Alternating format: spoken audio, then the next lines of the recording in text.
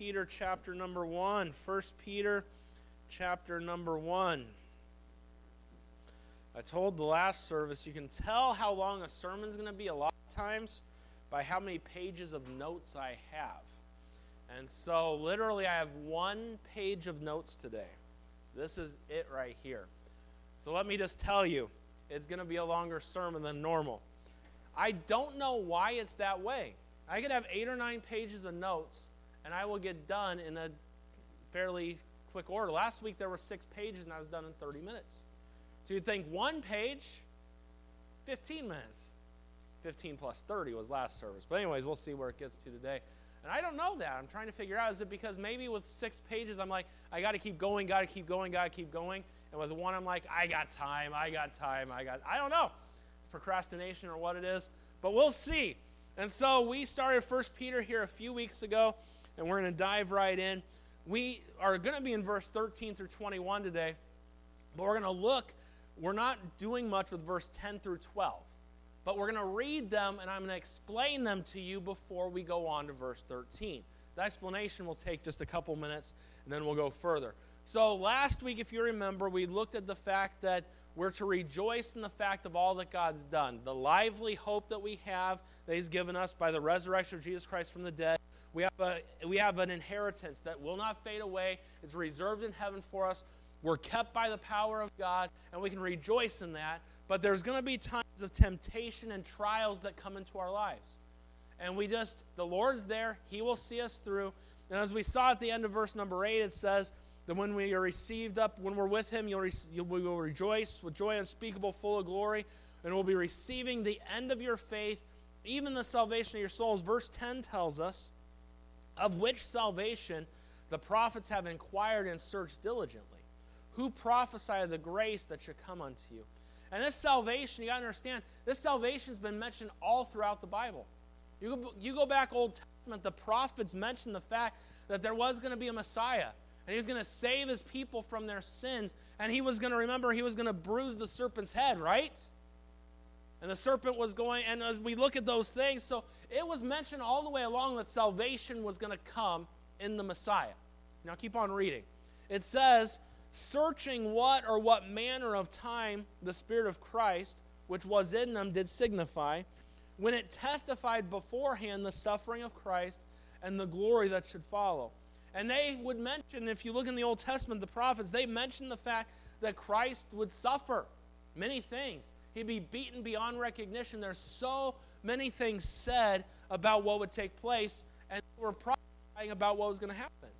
But the fact is, we look at verse number 12, unto whom it was revealed that not unto themselves, but unto us they did minister the things, which are now reported unto you by them that have preached the gospel unto you with the Holy Ghost sent from heaven, which things the angels desire to look into. And really what it's saying here is, Peter's saying, I wasn't there when they penned those words in the Old Testament about the Christ coming, about the Messiah coming. But I am reporting to you that what they prophesied about in the past, that it's true.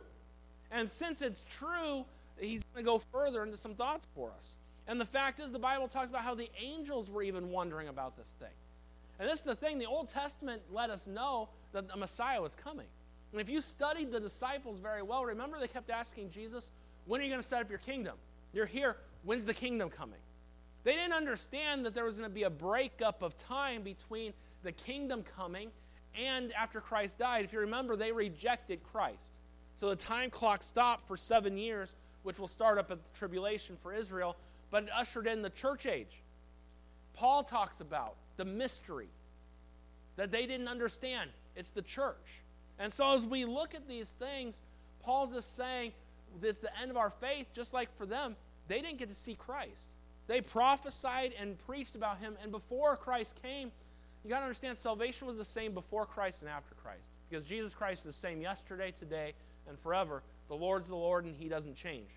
So what they did is they looked to Calvary and looked to Christ. We look back to Christ.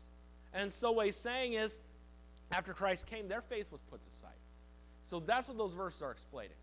Now, because of this, we look at verse 13, and we're going to read through verse 21.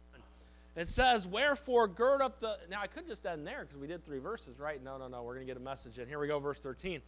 Wherefore gird up the loins of your mind, be sober, and hope to the end for the grace that is to be brought unto you at the revelation of Jesus Christ. As obedient children, not fashioning yourselves according to the former lusts in your ignorance, but as he which hath called you is holy, so be ye holy in all manner of conversation. Because it is written, be ye holy, for I am holy. And if ye call on the Father, who without respect of persons judgeth according to every man's work, passing the time of your sojourning here in fear, for as much as ye know that ye were not redeemed with corruptible things as silver and gold, from your vain conversation received by tradition from your fathers, but with the precious blood of Christ, as a lamb without blemish and without spot, who verily was foreordained before the foundation of the world, but was manifest in these last times for you, who by him do believe in God, that raised him up from the dead, and gave him glory, that your faith and hope might be in God. Father, bless the next few minutes that we have. I pray that you guide us, help us. We love you. We need you. We thank you for you being our God. Bless this time this morning. In Jesus' name I pray. Amen. From the beginning of the Bible, we notice something pretty quickly. We notice the fact within the first few words that in the beginning, God. God. Now, this world has many gods. There are many religions that have many false gods. That we think back, if you remember back to Pharaoh in Egypt. And in Egypt, they had gods for everything. And you think the river had a god in it. Frogs, there was a frog god. There's all sorts of different gods. That's why if you notice all the plagues in Egypt really attacked all their deities. And Pharaoh himself thought that he was God. And what I want you to understand as we dive in today, there is no one like our God. The God of Abraham, the God of Isaac, the God of Jacob, the God of the Bible, there is no one remotely close to him. No one can think like him. No one can create like he does. No one has the power that he has. There is no one like God. He is set apart. He is unique. And there is no one that will ever be like him. The word that we use in the Bible to describe this quality of God is his holiness. God is holy. He is set apart, and there is no one like him. And I would think in this room this morning, you agree with me, there is no one like the God of the Bible. He is holy. He is set apart. Now, this is the issue. God wants his children to be holy. Gets quiet. Last service it got quiet. Talking about holiness. Yeah, we're talking about holiness today. Living in holiness. You're like, isn't that just like Old Testament stuff? Is 1 Peter Old Testament or New Testament? New Testament. Ding, ding, ding, ding, ding. Good, right answer. That means holiness matters today like it mattered then. This is the thing. God doesn't come to you and look you right in the face and say, I want you to do what I tell you to do now. He doesn't do that. Were you ready for that? School starts in 2 weeks. You ready for that? And I don't think I've ever done that to you before. You got a little scared there. He woke up. His eyes were a little foggy there, and I knew I'd get him awake right there. And so Gage and Eric, you'll be next. You'll be next right there. Just I'll be getting you in a minute. If I were God, I would probably do it that way. He doesn't. God wants you to live a separated life. He does. There are a lot of people out there that say in Christianity, it's my life and I'll do as I please with my life. By the end of the message, I hope to change your mind on that. But I want you to understand something. God wants his children to live holy lives. Set apart. Now you say, well, I'm not going to be sinless and perfect like God. I'd never asked you to be sinless. God doesn't ask you to be sinless because he knows you. God wants you to live a separated, holy life. People don't like hearing about holiness very often. Let me just give you some thoughts. Your movie collection should be different than the world's movie collection. The words that come out of your mouth should be different than the words the world uses. The things you do should be different. Not because you're better or that I'm better than anyone else, but God has called us to be holy and set apart because He's holy and set apart. What you do matters. And in this room this morning, at the end of the day, in Christianity, we have a lot of people that focus so much on the outward. In all reality, you honestly don't know if the person sitting next to you is saved or not, if you're being honest. You don't. Because, you know people by their fruits. That's not always the case. You don't know the person sitting next to you might act like the devil all the time, and they might be saved. And then the person sitting next to you on your other side or there with you, they might act like an angel all the time, and they could have the devil inside of them for all you know. You never know. And don't be pointing fingers at each other with whoever you're sitting next to. You guys can sell that at home and everything else. And sometimes people get so caught up on this. The problem is they think an outward conformity will fix their life. But it's much more than an outward conformity. We did a study a while back through the book of Romans. We went through the book of Romans, probably one of my favorite studies I've done so far. But we saw in the first 3 chapters how wicked we all are. Chapter 1, we see how a society that turns from God rejects them and gives them over to reprobate minds. And we see why our world is the way it is today.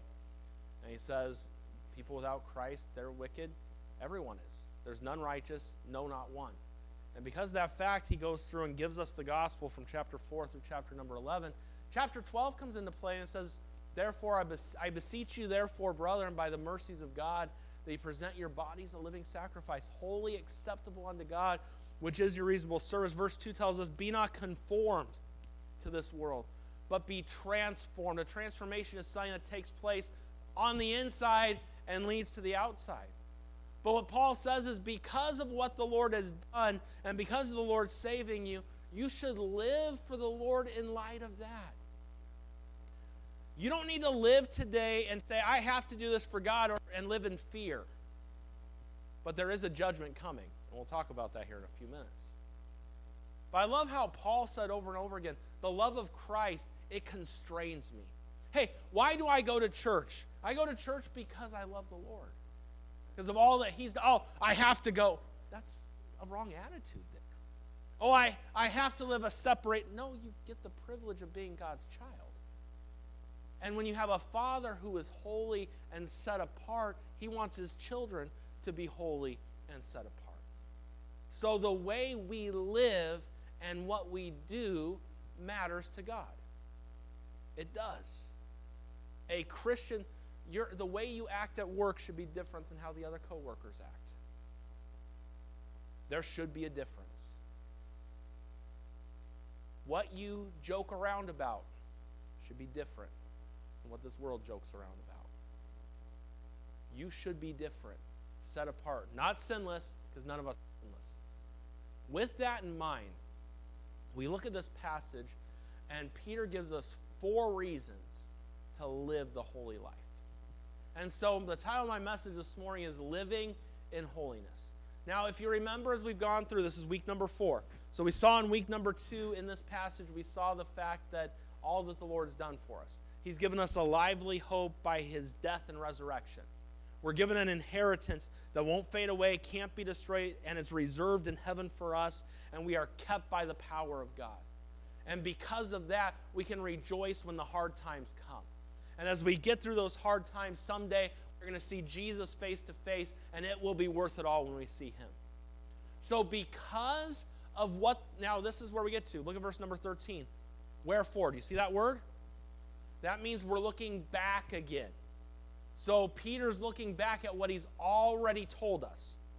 So as we look here, we see number 1 this morning, why should I live a holy life? Number 1, because of our lively hope. So we see right away, wherefore. We see that word. Do you see that word right there with me in verse 13? Wherefore, gird up the loins of your mind, be sober, and hope to the end for the grace that is to be brought unto you at the revelation of Jesus Christ. So as we look here, what's the first reason to live a holy life? The first reason is because of our hope that we have. Because of what the Lord has done for us, there are things we should do. Now, God doesn't twist your arm behind your back and make you do these things, but He wants you to live for Him. And it's only, as we talked about in Romans a few minutes ago, it is our reasonable service to live for Him. After all He's done, it's only reasonable that we live for Him. So why should we live a separated Christian life and live for God today? Why should our walk and our lifestyle be different than that of this world? Well, number one, because of what we've been given. And as we look at this, what does the Bible tell us here? It says, wherefore, because of our lively hope, because of our inheritance, because of the we are kept by the power of God, what are we supposed to do? Gird up the loins of your mind. Be sober and hope to the end for the grace that is to be brought unto you at the revelation of Jesus Christ. So as we look here, to gird up the loins of our mind. Do you know how important the mind is? And what you let into your mind? We're supposed to guard it, keep a close watch on it. And the Bible talks about keeping our heart with all diligence. And really our heart has to do with our mind. It's not the actual physical beating thing in your chest. We think about what the Bible tells us about the armor of God. In Ephesians 6, verse number 14, the Bible tells us, stand therefore, having your loins girt about with truth. This is the same thought here. It tells us here in 1 Peter to gird up the loins of our mind. And what we're supposed to do is we're supposed to load up our mind with truth and let that settle our mind instead of letting the garbage of this world teach us what we think. That's why you look today. Parents, it's very important what you let into your children's minds. Because what this world's trying to do, and you're seeing more and more of it today than what we've ever seen. And you might disagree with me on this, but I don't care if you disagree with me. I'm still going to talk about it here for a minute. I'll give you an example. We'll use Disney for a second.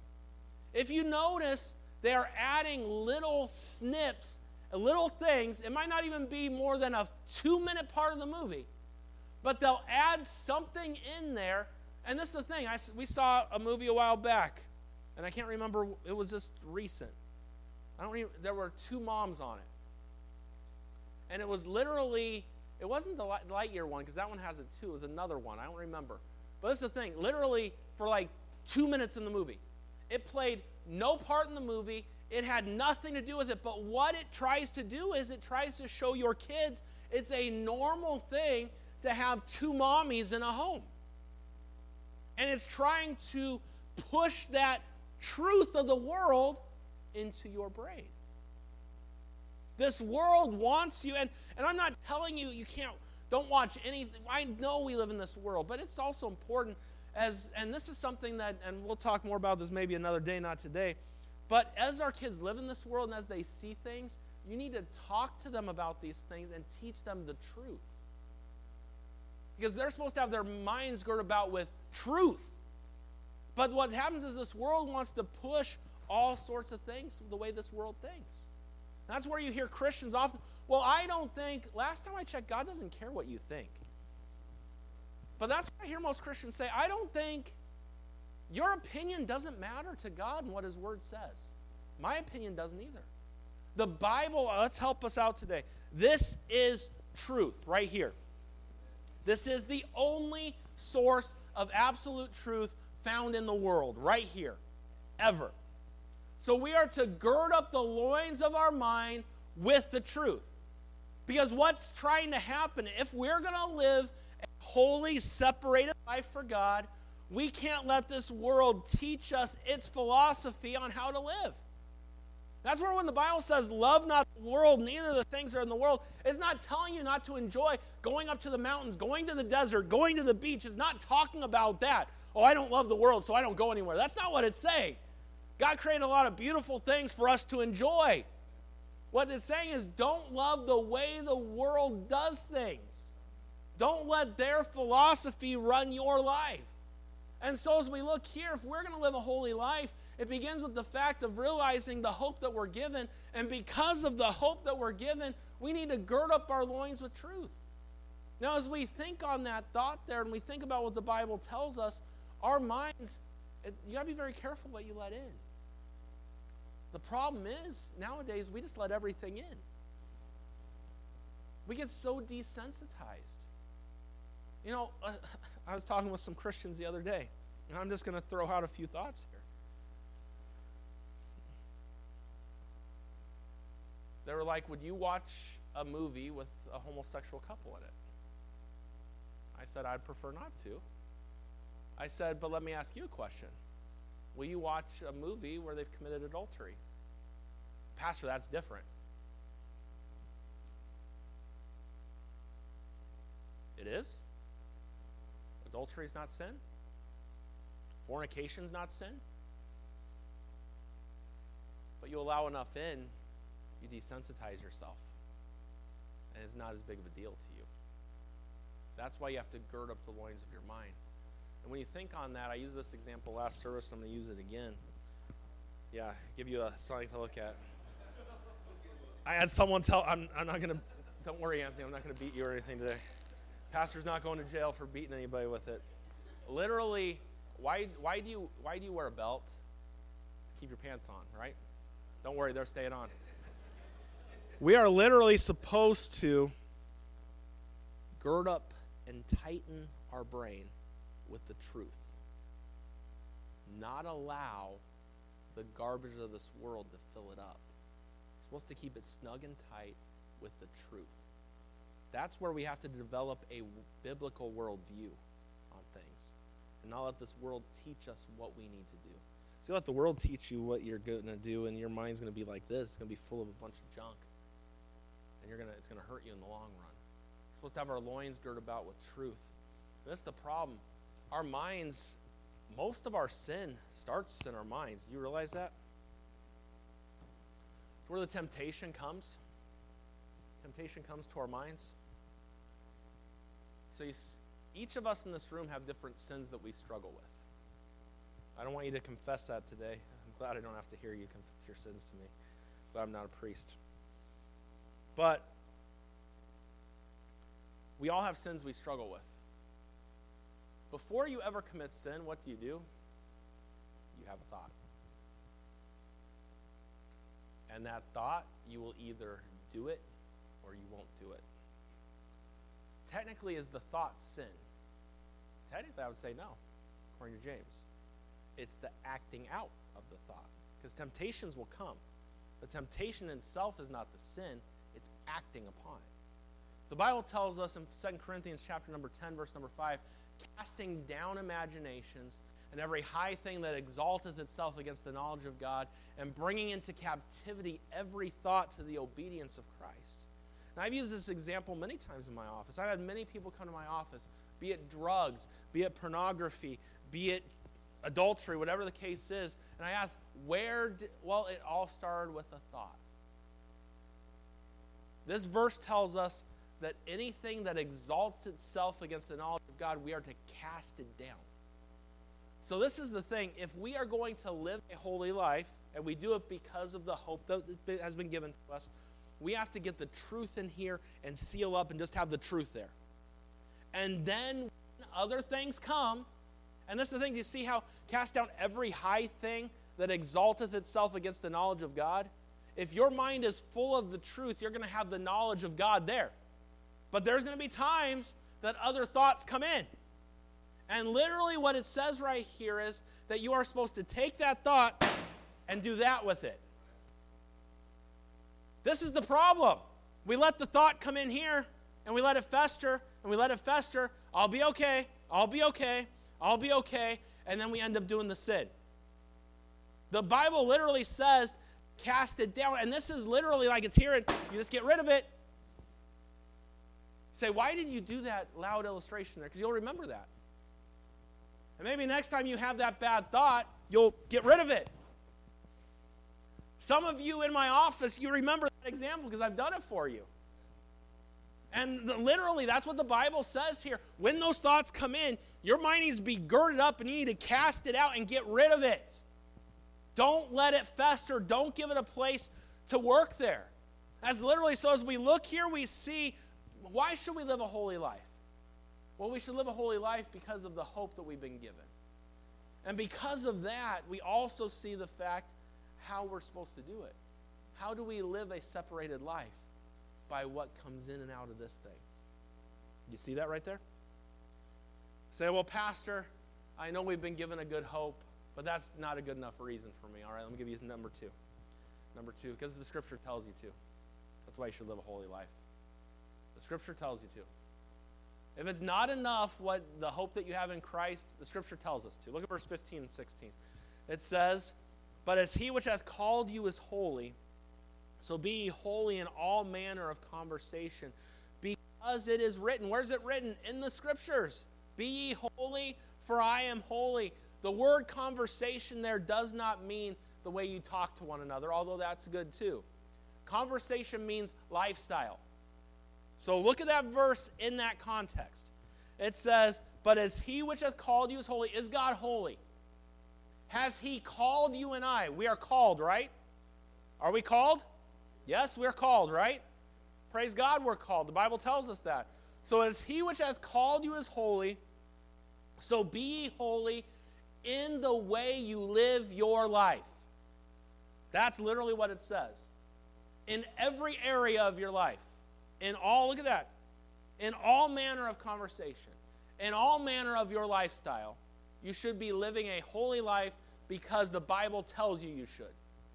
So you say, well, Pastor, I get my lively hope, I get that. Well, if that's not enough for you, you need to do it because the Bible tells you to. Like, well, where does it talk about this? Let's go back to Leviticus for a few minutes. The Bible tells us in Leviticus chapter number 11, verse 44, for I am the Lord your God, ye shall therefore sanctify yourselves, and ye shall be holy, for I am holy. Neither shall ye defile yourselves with any manner or creeping thing that creepeth upon the earth. The Bible tells us next in Leviticus chapter number 19, verse 2, speak unto the congregation of the children of Israel, and say unto them, ye shall be holy, for I, the Lord your God, am holy. And chapter 20, verse number 7, sanctify yourselves therefore, and be ye holy, for I am the Lord your God. Now you say, those are all verses about Israel.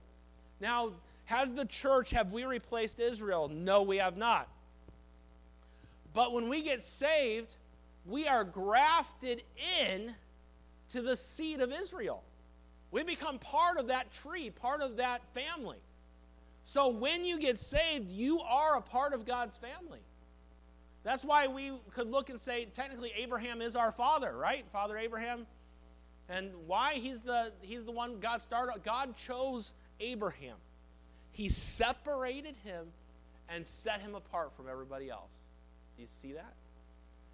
He took him from where he was in a land, the Ur of the Chaldees, which was full of idols, a wicked place. He pulls him out and takes him to a new place. Wants him to leave the family behind, and God wants to use him, and God sets up Abraham, Isaac, and Jacob, sets them apart, and sets up a nation after them. The children of Israel were a chosen people by God, and as chosen by God, God wanted them to be holy. They were a set-apart nation. That's why he taught them over and over again. Remember, he gave them rules before they went into the promised land? What he's saying is, I don't want you to live like the heathen do. The Canaanites are ruining that land, and God judged them by letting Israel go in. But God says, this is how a chosen people should live their lives. And you need to live this way. You need to set up your governments this way. This is how you handle all these things, because you're a holy, set-apart people. We fast forward. Jesus Christ dies on the cross for us. We are chosen by God in him. We are grafted into the family. We are a chosen people. We are to live holy lives, and the Bible tells us how we are to live our lives after salvation. You see how there are pictures of how we live today and how Israel lived. Different, but there's pictures there. And so God wants his children to be holy. The Bible tells us so. And you say, well, that's all Old Testament. I know in 1 Peter's in the New Testament, and God said it in both. God wants his children to live a separated Christian life. We see, number one, why? Or why should we? Because of the hope that we're given. If that's not enough for you, why should we live a holy life? Because the Bible tells you should. Number three, why should we live a holy life? Because of the judgment of God. Judgment's coming. And I want you to understand something. Sometimes I think we do our churches a disservice. You got to understand, there is no condemnation to them that are in Christ Jesus. You will not be judged for your sin when you get to heaven. Praise God for that. But we will stand before God. We will give an account to God for how we live this life and what we've done. The Bible tells us in 1 Corinthians chapter number 3, verse 12 through 15, now if any man build upon this foundation gold, silver, precious stones, wood, hay, stubble, every man's work shall be made manifest, for the day shall declare it, because it shall be revealed by fire. And the fire shall try every man's works of what sort it is. If any man's works abide which he hath built thereupon, he shall receive a reward. If a man's work shall be burned, he shall suffer loss, but he himself shall be saved, yet so as by fire. So you see, it's talking about the judgment seat of Christ. And you see at the bottom there, you can't lose your salvation. It says, but he himself shall be saved. You see that there? You cannot lose your salvation. But God's going to take your works that you've done while you've been here on earth. He's going to put them into a furnace of fire. And it's going to try them. It's going to try the motive behind it. Why did you do what you do? Say, well, Pastor, I sang that special at church because I have a good voice. That work's not going to do very good in the fire. It's going to burn. It's going to be gone. Say, well, I sang in church to give God honor and glory. Then that's probably going to last. And that'll be a good thing. But that's the thing. We don't know your motive. Only God does. So someday your works will be tried by fire. The way you're going to give an account. We read in the Bible about the man who was given 1 talent, the one given 2, the one given 5, the one doubles it, the one with 2 doubles it as well, and one with 1 did nothing. And we will give an account to God for what we have done in this life. The Bible tells us in Romans 14 and verse number 10, but why dost thou judge thy brother, or why dost thou set at naught thy brother? For we shall all stand before the judgment seat of Christ. Someday we will all stand before him. That's another reason why you should live a holy life. How is it going to be when you stand before Christ and he has these nail-pierced hands, nail-pierced feet, and he looks at you and said, you couldn't even live a holy life for me? You couldn't go to church? Couldn't give? I gave you everything. And I know people say, well, the Bible says he's going to wipe all tears from our eyes. Take the Bible in context. The judgment seat of Christ happens during the 7-year tribulation here on earth when we're raptured with the Lord, with the marriage supper of the Lamb. The wiping away of tears doesn't happen till after the millennial reign and after the great white throne judgment. So let's be honest here this morning. There's going to be tears shed before God. There's probably going to be some tears shed when we see loved ones that are put into hell when they go through the great white throne judgment who never knew about Jesus. Because he wipes all tears away after that's all done. That's biblically speaking. I know we love to talk about he'll wipe all tears. There's no condemnation. But there's going to be a day we stand before God.